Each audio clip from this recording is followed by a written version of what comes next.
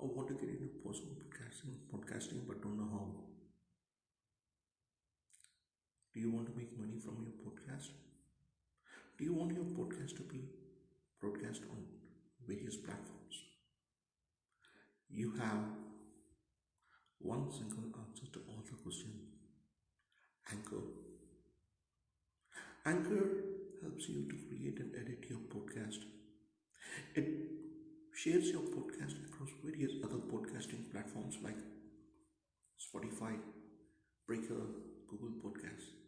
All you need to do is Anchor, just get on, record your podcast, and Anchor does the rest. Anchor, the one-stop podcasting platform for you. Morning. Welcome to another episode of History Under Your Feet. Today we take a look at a very significant event in Indian history, the Vellore Mutiny. Typically, the 1857 revolt is often seen as the first large-scale armed revolt against the British rule and is often the most discussed one. But around 50 years before this, there was an equally bloody revolt on July 10, 1806 by Indian sepoys in Vellore. Vellore is a small city located in the northern part of Tamil Nadu, close to Andhra Pradesh border, getting its name from the valen trees surrounding it. Now known for its leather industry and the CMC Hospital, one of India's leading healthcare providers, and the famous Vellore Fort where the mutiny broke out. Built during the Vijayanagar era in 1566 AD, it gained strategic importance after Chandragiri became the capital following the demise of Hampi post Talikota. The fort was later ruled by the Bijapur Sultans, the Marathas and Mughals before the British finally took over it. And around 1806, two infantry regiments of the Madras Regiment were stationed in the fort. The immediate cause of the mutiny was a forcible dress code imposed on the Indian soldiers. Hindu soldiers were prohibited from wearing vibhuti or tilak, while Muslim soldiers were asked to shave their beards. Soldiers were asked to wear a round hat and cockade in place of a turban, which offended the sensibilities of both Hindus and Muslims.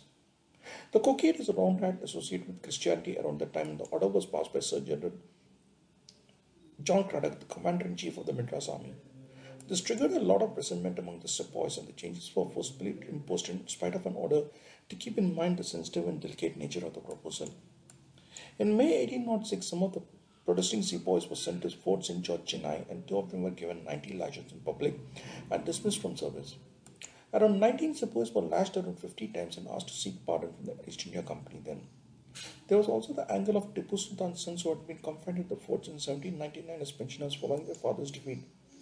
Though their intentions seem to have been stoked an uprising in the Mysore province, once the actual mutiny started, they were elected. The garrison in the Vellore fort was comprised of 4 companies of British infantry, 3 battalions of Madras infantry. The sepoys typically lived outside the fort walls with their families in the huts. However, just one day before, on July 9, 1806, the sepoys had to be assembled in the fort as there was a parade scheduled the next day and they had to be ready for it. And this was the right opportunity they were looking for. On July 10, 1806, in the wee hours of the morning, just past midnight, the mutiny broke out. The sepoys went on a rampage, killing 14 officers of their own Madras regiment and 115 men of the 69th regiment, while they were sleeping, which included Colonel St. John Fancourt, the commander of the fort. By dawn, the rebels had seized control of the fort, raised the Mysore flag over it, and declared Fateh Haidar, Tipu Sultan's second son, as a ruler. However, British officer Major Coops escaped the carnage and alerted the garrison in Arcot. 9 hours later, a relief force comprising the British 9th Light Dragoons, caliber guns, and a squadron of Madras cavalry rode from Arcot to Vellore, covering a distance of 26 kilometers in 2 hours. And led by one of the most capable officers, Sir Rollo Gillespie, he dashed ahead of the main force with a single troop of around 20 men. In the fort, Gillespie found around 60 European officers of the 69th who had survived the carnage, still holding out, but having no stock of ammunition.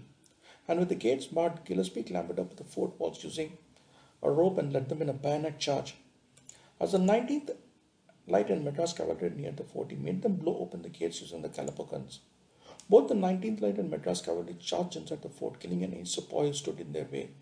100 sepoys who took part with refuge in the fort were brought out, lying against a wall, and shot dead. It was one of the bloodiest encounters ever, resulting in around 350 sepoys killed and more wounded. The unrest was snuffed out in a stroke and the British were safe. But the massacre was ghastly enough that the reprisals for the surviving mutineers were equally terrible. After a hastily conducted trial, 6 mutineers were blown away from guns, 5 shot dead by the firing squad, 8 hanged, and 5 transported for life. The 3 Madras regiment battalions The three Madras Regiment battalions were disbanded, while Captain John Craddock, whose orders led to the mutiny, was defaulted and disgraced at his own cost, along with other senior officers. The Mysore royal family in the fort was transferred to Kolkata, while the then Governor William Bentinck II was recalled. The Vellore Mutiny was over and crushed, but its repercussions would be felt in the form of numerous smaller revolts and outbreaks against the British rules, finally resulting in the 1857 revolt.